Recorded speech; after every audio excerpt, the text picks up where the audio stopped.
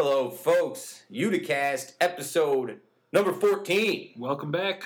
It's good. Excited today, man. It is an exciting day today. Yeah, it's always an exciting day when it's podcast time. I get excited when I've come to enjoy it. It's always stressful for the hours leading up to it when we're prepping, but once we're actually here, it feels good. Piece of cake. Feels good. Jordan Karp from Adirondack Distilling Company is here today. Good man, great bourbon. Yeah, good times, man. Had a nice long interview with him.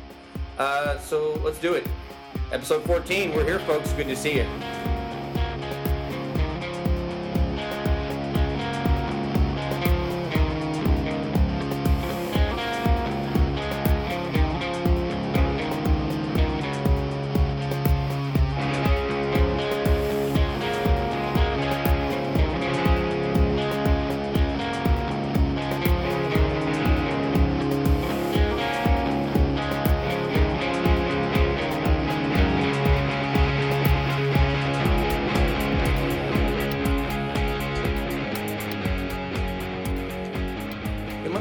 My mom called me out for that.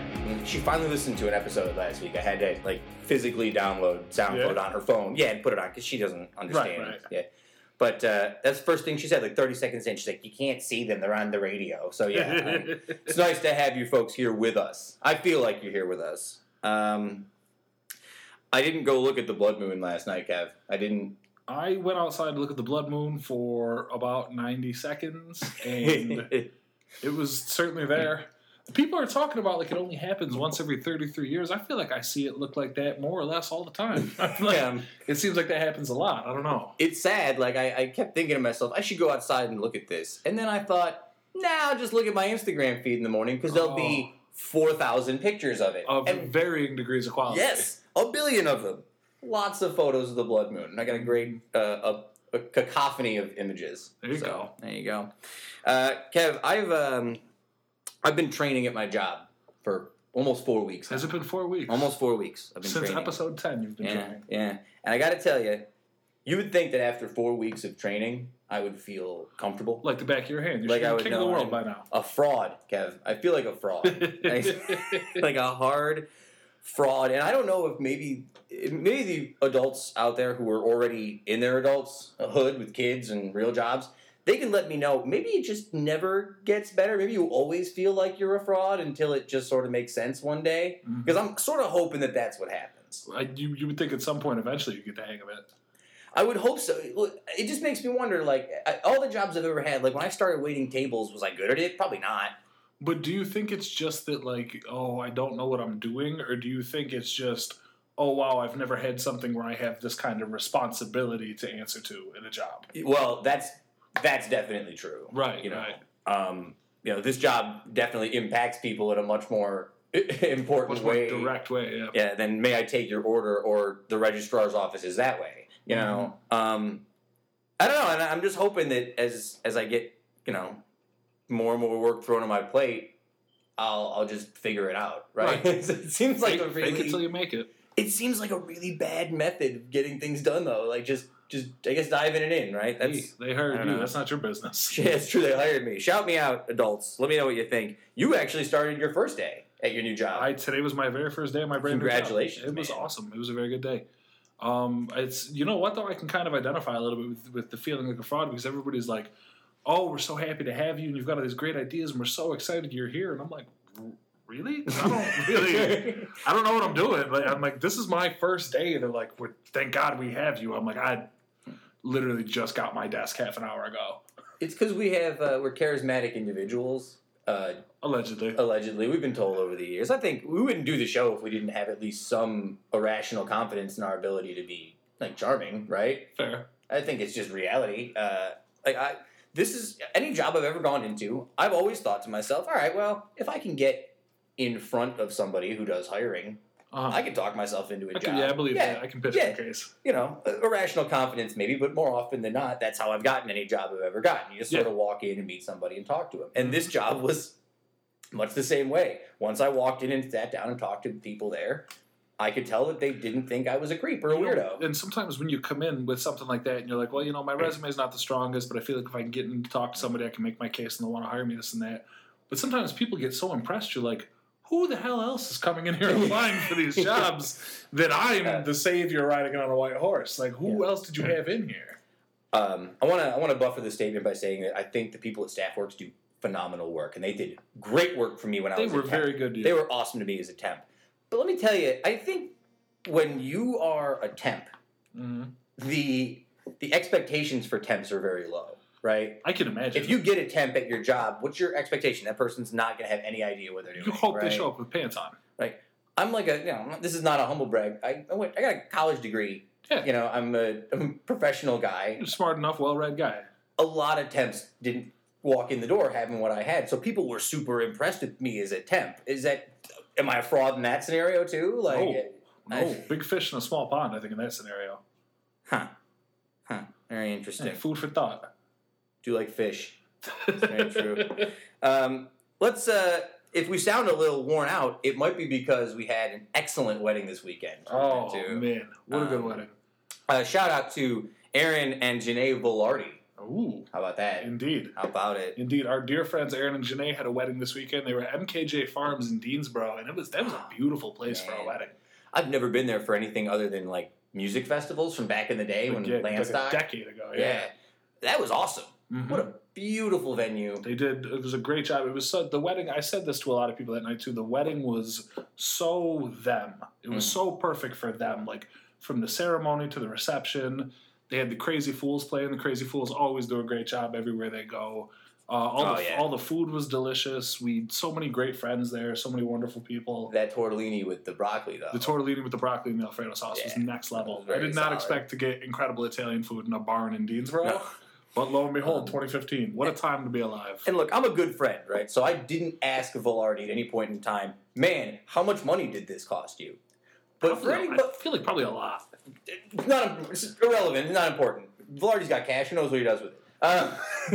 The point is, I didn't ask how much it cost. So my assumption, looking around at the place, is they could charge whatever they want. Because it's a really excellent venue. Well, and especially right now because like barn weddings in barns, and that sort of rustic look is very popular right now. Very cool. And somebody was telling me, with the exception of like some of the days closer to the edge of winter where it's colder, they're booked out at MKJ for like 2 years straight, I think. Oh, how really? 2 solid years, yeah.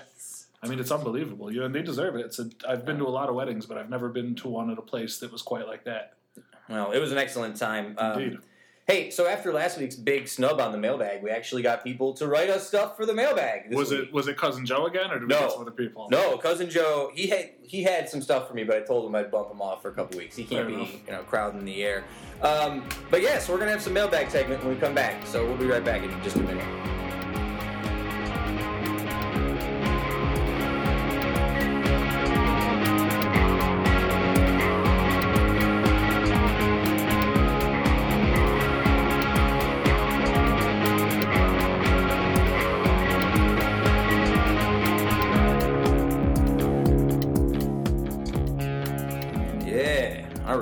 A lot of mail. Yeah. A lot of mail. All sorts of mail. Not a ton of mail, but better than last week, better than just Cousin Joe. Yeah, and again, thanks folks for reaching out to us with these questions. These are all good. I like all these questions a lot. Okay. And they're all just a couple. I got a few of them here, so let's start off with the first one. Okay. And this question, as I'm going to pull it up, was from a reader who wanted to remain anonymous, and I appreciate that. When you call in and you want to remain anonymous, that's how we do it. We'll keep you anonymous. We keep you anonymous. So let me pull up the question. This question pertains to our co-host, Aaron Higgins. The lovely Aaron Higgins. Yeah, lovely Aaron Higgins. The question was, is Aaron New Shoes Higgins a host, co-host, constant guest, live-in squatter who happens to wake up from her nap during recording hours, etc.? Good question from Anonymous. A little mix of all the things. A little bit of a mix of all the things. Look, I think the question comes up because there's always that weird segment at the beginning of the show where it's just you and me. Before she comes in, yeah. Right. The Uticast show will always be you and me and Aaron. Absolutely. That's the show.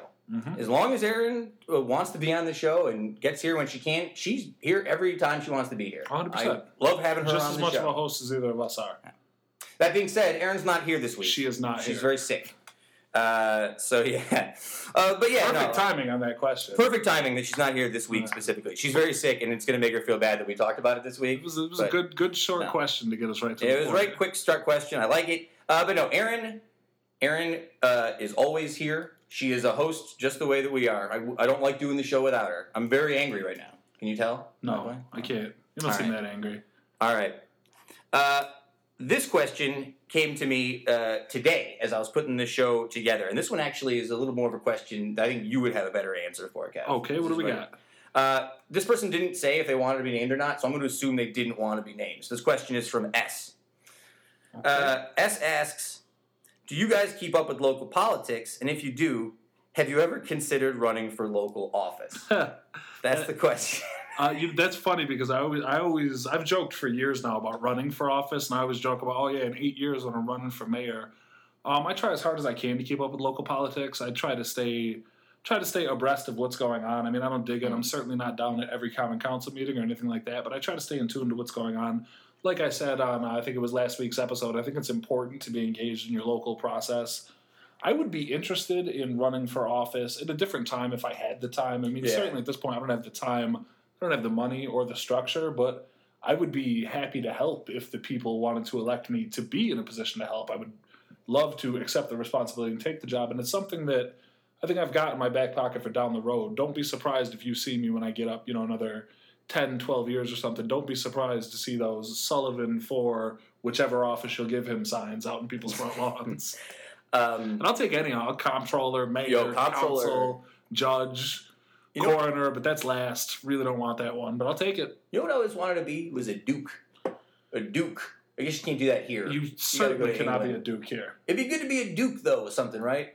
Duke of sandwiches. I suppose that's a real guy. I want to be that guy. The Duke of Sandwich is why they name him Sandwiches, because the Duke loved the sandwiches. I'm only like 50% sure that's right, but I think that's the case. Don't check it. It's real. Here's the thing.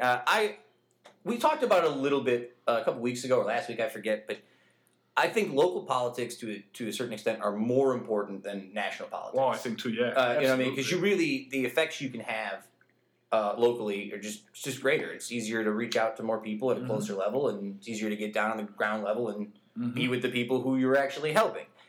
That being said, I have never once at any point in time in my life ever wanted or aspired to political office.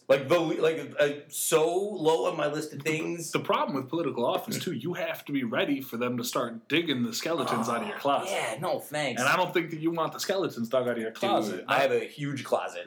Big closet. Big, giant very closet. opulent, large walk-in closet full of skeletons. Every shape and size, color, variety. But no, I think it takes a special kind of person to have that ability to deflect and be like sort of bulletproof to criticism and to stick by your guns that way. And I don't think it's got to be exhausting too. Somebody to put up with it. I do think I could do that, but I don't really want to right now, unless the mailbaggers are calling for me to run. Then in which case, set up a campaign office tomorrow. All right. So yeah, Kevin will indeed run for mayor one day. You heard it here first. I will never run for anything. I just want to be a professional wrestler. He just runs for fun. I'm a fun runner. He's a fun runner. Fun runner. And we got one more mailbag question. Again, another anonymous one. So let's say that this one's from, let's call Charlotte. Charlotte asks, do you think the proposed downtown Utica hospital is a good idea? Where else could it possibly go? Oh, man. I've seen a lot of people, especially on the sewer that is Facebook, talking about, you'll see a lot of angry commenters being like, I don't know why we'd put a hospital down there. We already have these ones we need. Why don't we fix the potholes first? Which, you'll notice in the city, that's the first thing. Anytime something good is going to happen for the area, people's first automatic response is, why don't they fix the potholes? Then potholes, man. They're everywhere. I got it. But there's only so much that you can do. But yeah, I think the downtown hospital is a great idea. I think it would be another feather in the cap of an already burgeoning downtown. I think the foot traffic would be incredible for the businesses down there. And I don't know if you saw the blocks that they're proposing to put it on. But you and me have talked about this separately driving around town. That stretch of couple blocks on whatever, I can't remember which street. I have it written down here. It's basically between State and Broadway on one side. State Street and Broad Street. And then Oriskany Street and Columbia. Okay. Yeah. Columbia Street's the one. On Columbia Street, that corner where Benji's Bar is, and then I think there's like the strip club, and then there's a bunch of empty buildings. Yeah. That stretch with those empty buildings Worst. is the ugliest, most banged up, desolate, apocalyptic stretch of storefront in the entire city. It's brutal. If they want to yank out my least favorite block in the entire city to put a shiny new hospital, that's an incredible idea. So I'm all for it. I think, when people say, well, it's going to cost a lot of money, it's going to be a lot of things, that's true, but you got to take the leaps sometimes. You know what I mean? You have to be progressive and forward-thinking if you want to make progress. It's so funny because and I'm not trying to hit the point home too hard, but we have this conversation literally all the time. Every time all we the time drove. Before this proposed hospital idea came around, we always were like, God, what would you be able to do to fix this whole stretch? Because it's just brutal. Yeah. And I saw, some people made the point, well, it might make parking tougher for hockey games, and that, that's a true thing, but by that same token, no, it is a terrible point. It's a terrible point. You try to give equal prescience to everybody, but the way that it goes, it's a more important thing to have this state-of-the-art medical facility put in downtown. Just the fact that we have gotten to a point in this city where people want to take that much money. They were talking about, I think I read $500 million. Just the fact that anybody wants to take $500 million and park it in downtown Utica should show how far we've come as a city and as downtown, because that was not always the case. As far as other places to put it, they were talking. I heard their second choice, they were going to expand the St. Luke's campus. Yeah, the health center, which isn't a bad spot, but I would much rather see it in Utica than in New Hartford for selfish reasons. Yep. Past that, I had heard talk before of putting it over Murnane Field at Donovan Stadium, connecting with Faxton.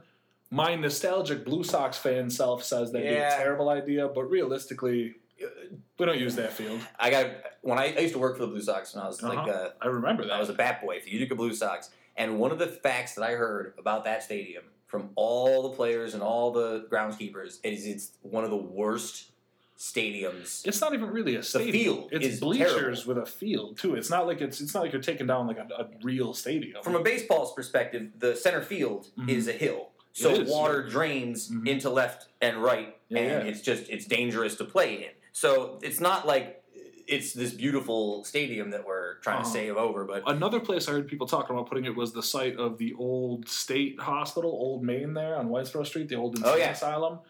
They have a ton of land over there, a ton of space. I do think that would be another great spot. Selfishly, because I like old architecture and creepy buildings, I don't want them to ever tear down the big, scary main building. Used to get run out of there by cops all the time. That would be a very, very good spot, though. That'd be a good spot to put it to, and I think that would be a good idea, and it would help probably pull that neighborhood up a little bit, and it would provide care closer to lower-income neighborhoods where maybe they can't, drive all the way over to St. Luke's or all the way over to St. E's or something like that. So that'd be a good spot, but I'm all about downtown. I think it should be downtown. I think it's a great idea. I think anybody who doesn't see it as beam a light on the horizon and a big step forward for downtown, I think they just got to step back and look at the bigger picture. Well put, my friend. Is that it for mailbag? That's it for mail. No, that's it for mail. Great work, guys. Keep them coming. I love it. Don't forget, uticast@gmail.com. We'll take all your questions. We will keep you anonymous. Somebody told me, I was asking somebody about the mailbag this week. They were like, oh, I thought you guys wanted us to ask you questions about you. No. I'm like, you certainly can. Like, if you want to know what my favorite food is or what Sam's favorite color is or whatever else, I'd answer those. But just anybody who wants something they want answered, want talked about, we'll take all your questions all the time. We'd be happy to hear from you. Green. My favorite color is green. That's not a mailbag question. You can only answer. No, I didn't ask. That was a theoretical question that somebody might ask if they wanted to know. We were lucky enough today to have Jordan Karp from Adirondack Distilling Company stop by the studio, and I had an excellent talk with him. Really interesting guy, very passionate about his work, crazy knowledgeable. So smart about what he does, and we have a nice long interview with him. Let's do it, yay? I'm into it. All right, we'll be right back.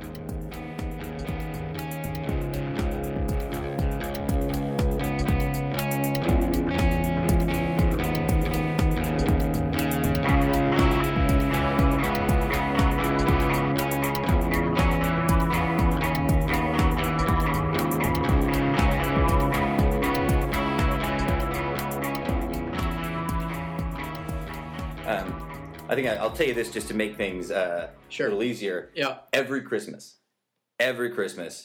all my aunts and uncles they get a bottle of the Adirondack vodka. It's a good... Appreciate it. It's a good price point for a present where people are like, what's this cheapo getting me a bottle of Fleischmann's off the bottom shelf? Mr. Boston or something? Not there's anything wrong with Mr. Boston. Mr. Boston. I have the Mr. Boston... my mom found it when we were cleaning out the old house. It's a Mr. Boston bartender's guide from the 40s. I had one when I was in college. Jordan Karp, thank you so much for coming onto the show. Thanks for having me. And you were here at Adirondack Distilling Company. Yep. You've been there since 2011, that location. 2012 is when we opened. We bought the building in 2011. Took a little over a year to renovate. Yeah. People remember where the old Metro building is. Most people remember it. Most people have a not PG-13 story from when they went to the Metro. Oh, yes. Either involves clothes coming off or, having too much to drink and throwing up off the balcony. I've heard that a couple times. Those are not mutually exclusive. No, exactly. I've been to both of them. So we had some cleanup to do in there. It took us a little bit over a year. Turned the building into... we're really proud of what it turned into. We won a Landmark Society Award, actually, for bringing it back to life. So we're really proud of the work we've done in there. So we opened November of 2012, so about 2.5 years. Wow, 2.5 years. It seems like it's been so much longer than that, too. Well, there are some days where it feels like 15 years. So as most people in business can imagine. You were not from the area. No. You were from Long Island, correct? Yep. I went... I grew up on Long Island. I went to college in Boston. Lived in D.C. Oh, where'd you go to college, man? I went to Tufts University. Tufts, all right. I did TUFTS. TUFTS. Yeah. I love it. Better known as the Jumbos. We are the Jumbos because P.T. Barnum was the original benefactor of the school. Really? Yep. So we're the Jumbos. I learned something today. And all the schools in the NESCAC have like the weirdest... the Con College Camels. I mean, all the schools in NESCAC have the weirdest mascots. Oh, my entire life, I went to MV. I went to Proctor High School, Mohawk Valley Community College. I went to New York City and then came back. Yeah. Every school I've ever been, Hawks or Raiders. That's it. I have no other choices. That's pretty bland. It's pretty bland. Yeah. I'm a little disappointed. Let me ask you this though. So how did you get from Long Island in 2006 to Utica in 2012? Well, I graduated in 2002. I was in politics for a long time, and I got sent to Utica. Politics? I was Really? I was sent to Utica, to manage Mike Arcuri's first race for Congress in 2006, and just loved the area. Frankly, the only time I've lived all over the country. I've lived in New Mexico. I've lived in D.C. I've lived in Manhattan. Nothing felt like home, people-wise and sort of comfort-wise for me than Utica. So after 2006, moved back to D.C., had the idea for the distillery, emailed a buddy of mine and said, what do you think about making booze? And he said, that's a terrible, terrible idea. And he became one of the founders as well. So, a lot of work went in between sort of idea to reality. But it was a fun one. Like we had to go to whiskey school, which is pretty super cool. Because I was going to ask you, that was the thing that really I found most captivating is you went to college for politics. And history, actually, which is less marketable than anything. Hey, history major right here. Hunter College. I don't remember anymore. 13, 14, whatever. The point is, it seems like you must have had this passion inside you at somewhere along the way. I used to make mead in college, and mead is honey wine. And so I used to make mead in college. So I've always had a sort of idea that I liked the craft side of booze a little bit and making it. Yeah. I was never good at brewing beer. I always screwed that up somehow. But we made mead in college, and we made our own labels, and we made our own bottles. Like, it was a super fun project that we did. So, and I always liked drinking craft stuff. Like when I was in college, I'd have my 40 Keystone Lights, but I'd also have like a Magic Hat. Yeah. Exactly. So I've always sort of liked the craft side of things, and especially beer. And I think the craft distilling side, we're about 20 years behind the brewery side. Yeah. And we're sort of in the growth. So, that always interested me is why would I drink some big name brand when there's other cooler stuff out there? I always like that factor of it. Now, I want to say initially the only product was the vodka. Yeah, so vodka came out first. For most craft distilleries start with vodka. Mm-hmm. Is there a particular reason why? Yeah, it's technically the easiest thing to make on a technical standpoint. And it doesn't have to be aged. which obviously helps. Right, So right. like bourbons and ryes and other whiskeys have to be aged. So it's the quickest thing sort of to get to market to generate cash flow for a company. Sure. So that's why most distilleries start with vodka. Mm-hmm. Now, can you talk a little bit about the Herkimer Diamonds thing? Because that's one of the things I hear Sure. all the time. Yeah, so we filter the vodka through Herkimer Diamonds. We chill filter it. So the diamonds are crystal that we chill the vodka down to about 28 degrees Fahrenheit, and we just run them over the diamonds dozens and dozens of times over about 6 hours, depending on how big the batch is. And it really cleans up the spirit really nicely. When we first started the company, we were like, oh, this is, we can filter through a local company's diamonds, and that's pretty cool, but is it going to make a difference? Probably not. But honestly, after tasting before and after, it really does clean up the spirit. I mean, That's it awesome. really does. It's really pretty cool. That's really interesting, too, because you guys start with the vodka, and you've expanded outward to the 4 different... But right off the bat, did you know initially with the vodka? Because I remember when the vodka came out, it was very popular. It was hard to get a bottle of the vodka. We were sold out pretty much immediately. So did you have a moment, like, right off the bat when they were selling out immediately, like, okay, maybe there's something here to this? Well, yeah, but we also opened at a time at Thanksgiving, Christmas, where sales every year are going to be really good. Sure. And it's funny because if you talk to other people in the craft industry and the industry in general, almost everybody's New Year's resolution is, I'm not going to drink anymore, and I'm going to go to the gym.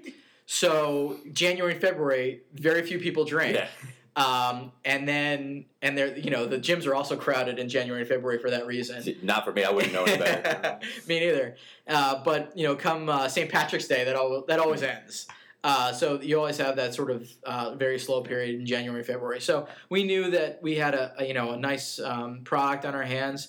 Only when we started gaining truly international awards for it, we knew we had something truly sort of special on our hands. Yeah, I actually had the I took a chance on Facebook today. I was reading through all the awards that you guys have won for not just for the vodka, but for all the various. We've won everything we make. We've won an award for. It's been pretty impressive, and like a good chef, we have good equipment, but honestly, it all comes from we have really good corn. We make everything out of corn. All the corn's local, so we make really good corn in upstate New York. And at the end of the day, a bottle of vodka is 40% alcohol. It means it's 60% water, and you can't get better water in the world than upstate New York. So we sell fortified water at the end of the day. Is what we tell people. Now, I tasted the vodka many times. When I came back from New York, one of the first events that I was involved in, not personally with the podcast, but with people who I knew, was I went to the Catalyst barbecue event that they did at Piggy Pat's, the local business barbecue, and you folks had a stand set up there, and you had the other spirits that you guys were pushing besides the vodka, the Adirondack Gin, the 601 Bourbon, and that white whiskey. We have white whiskey, all of them have won awards. Yes. I have to personally tell you that white whiskey is something else, though. I'll tell you that is the biggest surprise. Also for us is that most people, when they think of white whiskey, they think of rot gut moonshine. Yeah. And for us, we actually age it in an uncharred barrel so it stays white, and we chill filter it.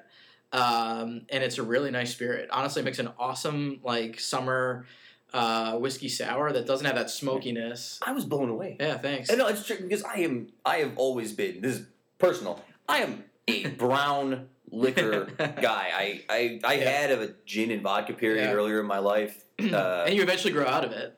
Well, gin, I still like gin just fine, but I drank so much gin and tonic in high school and middle school. Once I was legal to drink, mind you, that I honestly, even now, I can't have the taste as much for gin and tonic. You guys have your own personal gin and tonic over at the distillery. It's not quite what people would assume, though. No, we have gin and tonic the Cats. They're very popular. They are very popular. They have their own Twitter account at Distillery Cats. And the reason we have them is we have so much corn in our building that they keep the mice away. Yeah. Now, they haven't caught a single mouse because there are none, because the building was a bank built in 1920, so we actually keep the corn in the old vault. So there's no mice coming in, so they just kind of eat and sleep all day. Pretty sweet. Besides the gin, yes, and the white whiskey, there is the 601 bourbon. Is that the newest, or is the white whiskey the newest? No, the white whiskey came out first. The bourbon came out June of last year, and that's obviously the toughest to make because it has to age, and and all those reasons. So, yep, the 601 bourbon's the latest. Well, that I see just won the silver medal at the San Francisco World Spirits Competition. Yeah, that's this year. the foremost spirits competition in the U.S. And we were very, very happy with that result. I don't know if you guys weren't. I don't know if it was just try one and then move on, but I definitely tried about 4 different drinks there. The 601 bourbon is really something. Thank you. Again, it's 100% corn, and by law, bourbon has to be 51% corn. Mm-hmm. And so other people fill it with wheat and rye and other things, but we made it 100% corn. So you're going to get some of that sort of sweetness from the corn and the vanilla flavors from the barrel. We're pretty pleased with it. I don't know if this is too like inside distillery, if you will. Inside baseball? Inside baseball here on it. You guys have a very high quality product. Mm-hmm. But for a high quality product, you pay a certain price point, right? Sure. If you're going to buy a bottle of Glenlivet, you're going to pay more than you will for a bottle of House of Stewart's Scotch. Sure. And they know that. Yes. Did you guys have to make a conscious effort of where your price point was going to be compared to the product you get? Price is always a topic of discussion for us. On one hand, you don't want to make something so high priced that people won't try it. Right. And so generating trial at retail to get somebody to pick that bottle up and buy it once, and then they become their own little viral marketing machine for us because they'll say, wow, this is really good, and tell their friends about it. So we have to be conscious about price at all times. Now, there's a sweet spot in the market between, obviously we can't price ourselves too low because it takes us more money to produce the product because it is a craft product. So, but there is a sweet spot in terms of generating consumer trial and not selling ourselves too short either, because we are in the craft market, and there is value to that extra couple of dollars you're going to spend on a product. There really is. I did want to ask you that too. Yeah. The craft beer world, it seems like, has exploded. Yeah. Exploded. Have you noticed an uptick in craft spirits as well? We're 20 years behind the craft brewing industry. Yeah. There are a lot of people who, they'll go for their big name brands and that's it. And the market is moving more towards the craft side. I think if you look at the growth of Tito's, for example, which is also 100% corn, just like ours. So, less Smirnoff, although Smirnoff is the biggest vodka producer in the world. Right. Between they're losing market share. Grey Goose is losing market share. Stoli's losing market share to Tito's, which is quote unquote handcrafted in Texas, which you can't see my face, but rolling my eyes, it's not handcrafted in Texas, but that's okay. God bless Tito, honestly.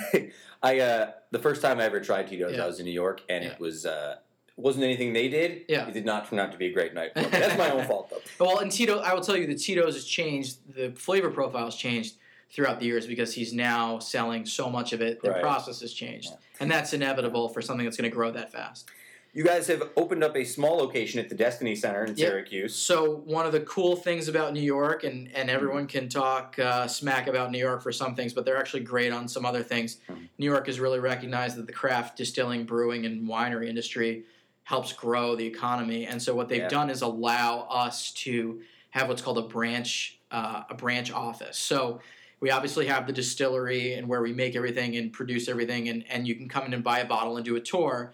But we've also opened a retail location, a little kiosk in Destiny at the mall in Syracuse, which has been awesome for us to sort of, you can taste people while they're, if you're walking through Destiny or bored and you want a sip of bourbon, hey, certainly need one. Yeah, you do sometimes, absolutely. Yeah. So you guys have expanded out with brands. Yep. You've expanded out with locations, and there's more coming. I'll tell you, there are things in the hopper. Yeah, I was going to say, the next 5 years, are you guys thinking about expanding further, or next 5-10 years? What's the plan, man? So the plan is we don't want to be the company that does 55 things. Of course. We want to be the company that does 6 or 7 things that are really good. Right. But I will tell you that in my mind, the innovators of spirits are the small producers. Like we just came out with a barrel aged gin. Just came out with it. Really? Yeah. So we have gin. We've got used bourbon barrels. For bourbon, you can only use the barrel once. Yeah. So we stuck some gin in a barrel and said, let's see what happens. And we came out with a barrel aged gin. So Tanqueray is not going to do that. And so we as small producers, and we talk, I talk to other small producers around the state, we're the ones driving innovation in terms of flavor profile, in terms of ingredients, in terms of process. And I think that, David versus Goliath, we're David in the situation, the sort of rules are off. We get to do whatever we want. If it doesn't work, well, who cares? We didn't make that much of it anyway. We can, take those chances and try to do cool things. And that's the exciting part. The more chances you take, the better opportunity you have to find something no one can do. Yeah, like we've stuck bourbon in a port barrel, and we're like, well, we'll see what happens, You guys have the Locktoberfest, another one coming up on October 3rd in Rome. Yeah. Yeah. Where can people get a hold of you, though, if they want to learn more about? I saw Facebook. You guys are on Facebook? Facebook, Twitter. Info at Adirondack Distilling comes right to my email. If you want to take a tour, like the process is really cool. I mean, most people have taken a brewery tour, and I will tell you that a brewery tour and a distillery tour, you'll learn more in a day than you may ever want to know. But it makes a really good cocktail party conversation. Jordan Karp, Adirondack Distilling Company, thank you so much for your time. I really appreciate it, sir. Thank you for having me. I have a face for radio. So yes, that's how I ended up here. And you can follow Jordan on Twitter at ADK Distilling Co. Thank you so much, and we'll be right back with the rest of the show.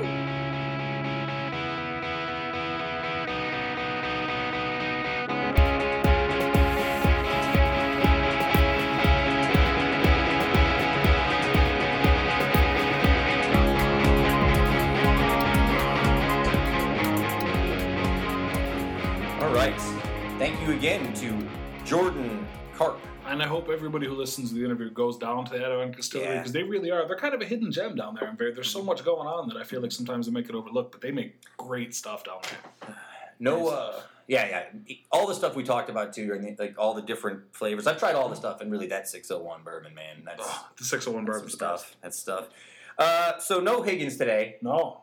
So we called in a ringer, and because he's here, I figured we'd give him a wrestling intro. So here you go. This is my best Howard Finkel, right? Making his way to the arena, weighing in at 110 pounds soaking wet, at a stunning 5'4", the queen of mean, the king of swing, the heartbroken kid, Justin Parkinson. Yay. Wow, thank you. That was spot on, actually. Good, right? I nailed my weight perfectly. I can't believe it. Welcome back to the show. Thanks for sitting in, man. I always wonder, my next time will possibly be my last time with you hooligans, depending on how this goes. So. We'll see how it goes. That's always, Justin, you know how it goes with me. I'm always this close to giving you the hook and pulling you off there for good. Well, if you weren't in the green room so much, like just all the time, it'd be harder to get rid of you. Yeah, I feel like that mailbag question could apply to me as well. As like, I'm actually the person just sleeping on the couch. Like, you are. Mr. Maiden Utica can always be found on the couch in the green room, dozing off. So we just had Jordan Karp on, and we were talking a lot about booze, and it got me thinking about it, because I said it on the episode, in the interview to him, I'm a brown liquor guy, right? If I'm drinking booze, it's going to be brown liquor. So I came up with this real shorthand, my rankings, all right? So here's my booze rankings, all right? Number 1, Scotch. Number 2, whiskey. Number 3, bourbon. Number 4, gin. 5, tequila. 6, vodka. Come on, let me hear it. What do you got for me? I put rum in above tequila. Yes. Whiskey and bourbon and scotch are all kinds of whiskey, so it's really like a subset of the whiskey power rankings. But other than that, I can't argue with you. Yeah. I don't like vodka. I do love whiskey in all of its glorious forms. Yes. I don't drink liquor. If anybody knows anything about me, I do not. I rarely drink it to even have an opinion on it, to be completely honest with you. I'm salty enough without the extra booze, so but no, seriously, it's the taste for me. I couldn't even give you 6. I mean, I'll drink damn near anything if someone's like insistent on a drink or buying a shot. I have no preference whatsoever. I've never seen you when somebody's like, "Oh, do a shot with me." I've always seen you. You're always polite, which is amazing. But you're always polite, and you're like, "Yeah, I'll take it." But no, because when you drink liquor, it turns into a very specific kind of evening. Yes. Yeah, that's interesting. It's funny you mention that, because we never really talked about that. But now that you say it, I don't really think I've ever seen you in a social situation drinking whiskey or booze or anything like that. Do not touch it. Yeah, mostly a beer guy. My thing with whiskey or any kind of like hard liquor, usually for me, if I'm going to have a drink somewhere, I'm going to stop off for a drink. Mm-hmm. I'll always go liquor. But if I'm going to be drinking more than 2, if I'm say I go out and it's 9:00 at night and I know I'm going to be out with everybody for a couple hours or something, whiskey gets to you too fast now. So it's always I just stick with a Saranac or a UC or something. I would be a Scotch guy though. I think it would be my preference. Of what I've had and situations I've been in. It's just a kind of casual, relaxed. Just chilling out, having a cup. Yeah, so that's pretty much would be. See, I have. I come from a family that has like alcoholism in it. Yeah. So I have. We can tell. So I have weird hang-ups on like alcohol in that way, right? That's always why it's very rare you'll ever see me out and about like just drunk and carousing because I'm very restrictive about that kind of thing. No, not at the wedding on Saturday. Weddings are different. I must have drank 6 Dewar's White Labels that night, but the point is, I always feel like liquor is a dangerous road. It's a slippery slope. It's for really sure. easy to fall off like the hard side of the waterfall if you're not paying attention. Yeah, it's true. So, that's enough booze talk. Let's talk about Facebook for a minute. The evil Facebook. Yes. You guys want to talk about Facebook for a minute? Yes. Because it's down again right now, apparently. Second outage for Facebook since September 12th. Dude, I go on Facebook so little, unless it's something specifically like for something we're doing for Made in Utica to get on and look at something, or like a group chat or an event invitation or something. To just go on and browse Facebook, I don't think I would notice. I didn't know it went down until you said that just now. No, there's been a lot of like death to Facebook articles I've noticed in the last couple of like months too. Like a lot of people like praising the downfall of Facebook, and it's just interesting to me because we're in the process of talking about like should we start a Uticast Facebook page? Because I certainly don't want to. I don't use Facebook all that often, but it seems like a good business move, I guess. I think that's probably. Kevin would speak to this too. Is when we first started Made in Utica, I even have a blog post on the website if you want to dig through the archives, like why I am not using Facebook. Limited reach, the engagement's terrible. The amount which you have to spend to get your business. There's just a lot of reasons. It's not very personal. You can get missed real easy. And I was defiant for probably 6 to 8 months of we are not doing Facebook, and I got overruled. And it does serve a good purpose. We get a lot of engagement. In terms of interesting topics. So if we're doing a petition about the Utica club sign, Facebook is great. We get lots of shares and likes. And if it's relevant to Utica and we can get a message out to a specific set of people, it's been good. Me as a user, sports and music, that's all I post on it. One thing I do think has been really nice for us with doing Made in Utica on Facebook is for as much reach as we get with Twitter and Instagram and just the website, there is a huge, and I think this is part of the reason Facebook is dying, because so many people got on and it's easy to get drowned out, and like everybody's like moms and aunts and grandmothers are on there.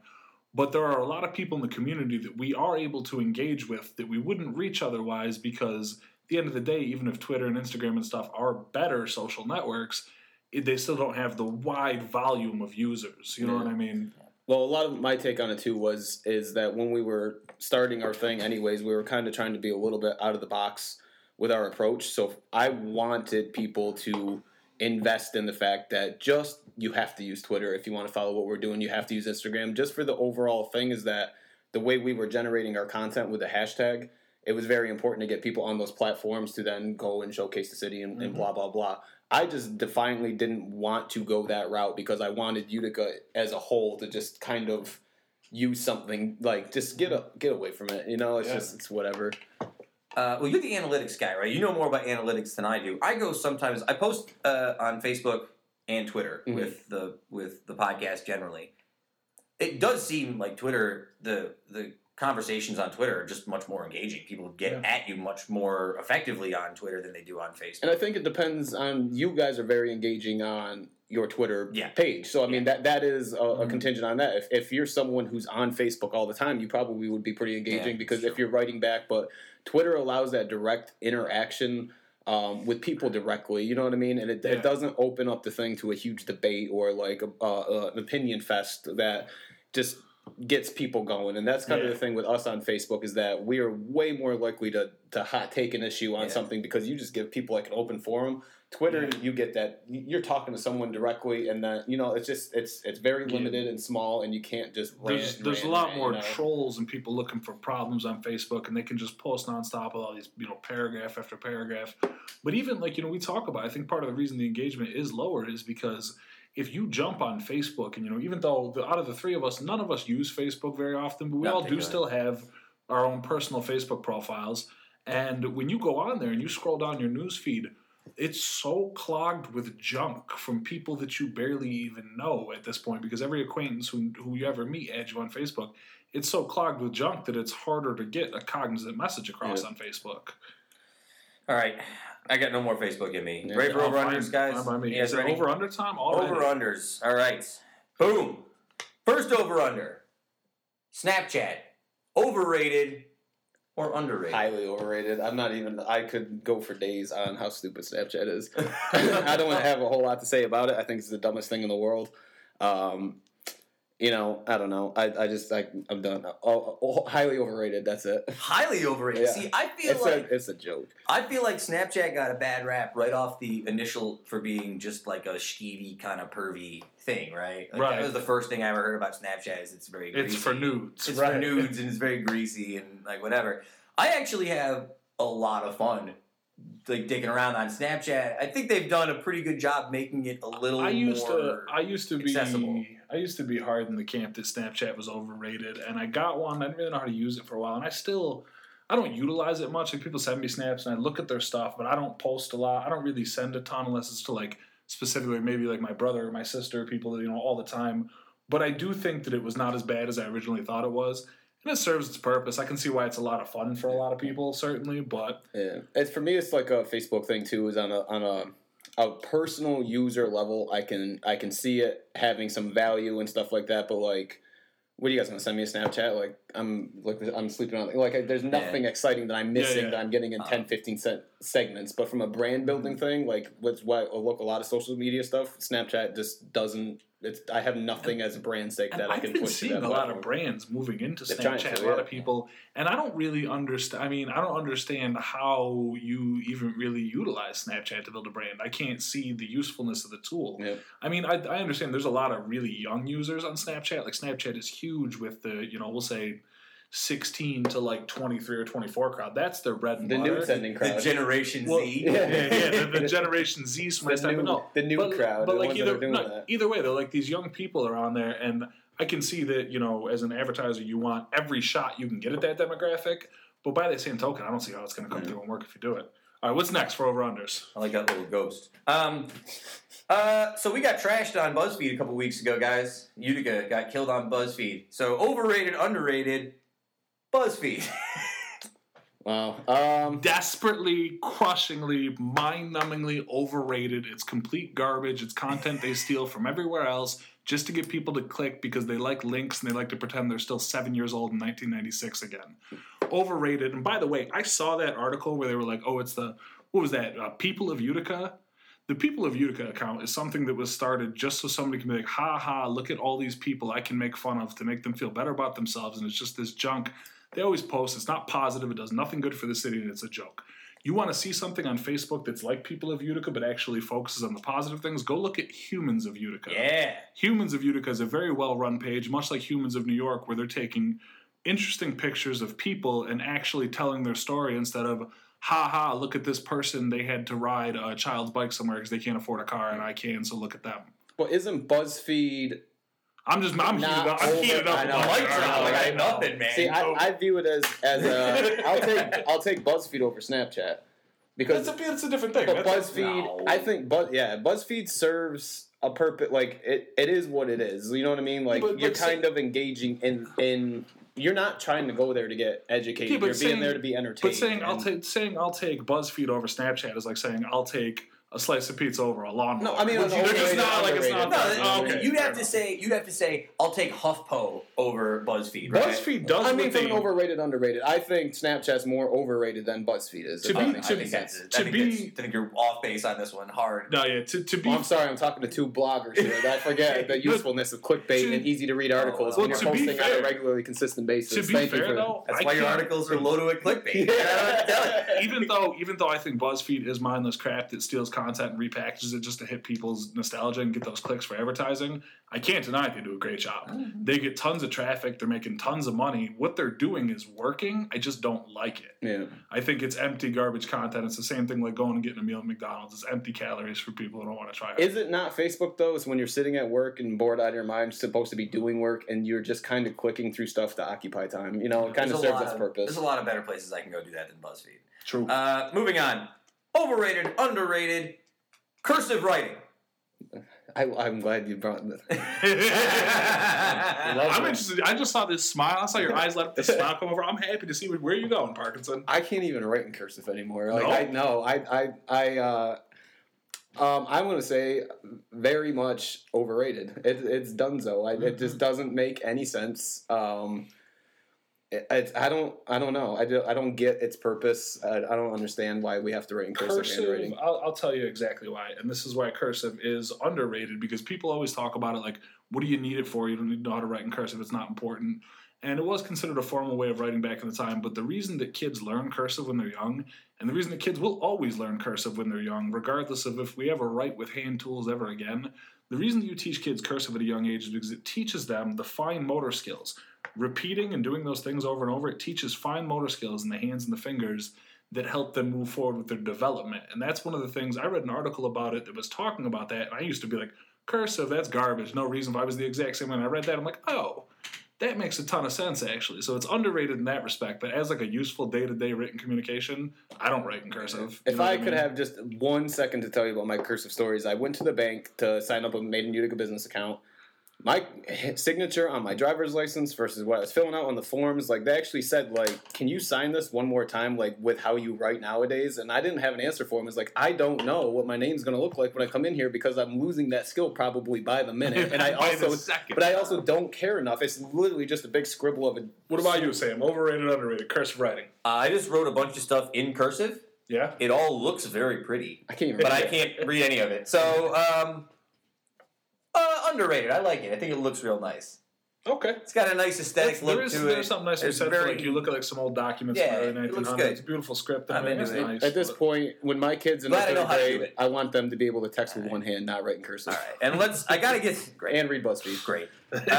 Let's get this is the last one. This is a reader or a listener sent this in. At Kate Miller CNY. The best. Yeah. Overrated, underrated, the circus. Wow. I know, right? I know. I'm going to take the lead on this one. I think the circus is a creepy den of losers and uncomfortable, like smelly, uncomfortable animals that are caged up that don't want to be there, and people wearing grease paint. There's nothing about the circus that necessarily appeals to me. I don't particularly like the trapeze. You know why? Because I don't really care. I just don't care. Like, that's a nice flip that you can do. I like your flip. You know what? Like, this doesn't do it for me, though. I can YouTube, like, a way cooler flip. You know what I mean? No, I don't have to go see it anymore. Like, I can't think of a single reason to... And I remember when I saw this question, I was going to defend the circus. And the more I really think about it, though, I can't think of any reason besides, like, nostalgia for times gone by. I used to like going... I loved going to the circus when I was a kid. But then I found out they were beating the elephants. The clowns are horrifying people. Like... you find out all this stuff. Folk. It's, you know what it probably is, though, just like anything else with a lot of this stuff. You get to a certain age, you're in your late 20s, almost 30, you have no kids. Yeah. You look at a lot of stuff like this, you're like, whatever. If I had kids, maybe I'd like it. Maybe if they enjoyed it, it'd probably be a fun place to, like, take my kids, I guess. But for me personally, I don't need to ever see a circus again. Yeah. Well, what you will learn a few things about Justin in this particular segment. I'm 5'4", 110 pounds, soaking wet. I don't drink liquor. Love BuzzFeed. And I hate caging and containment of animals. That is true. That's something you are. That's I'm not.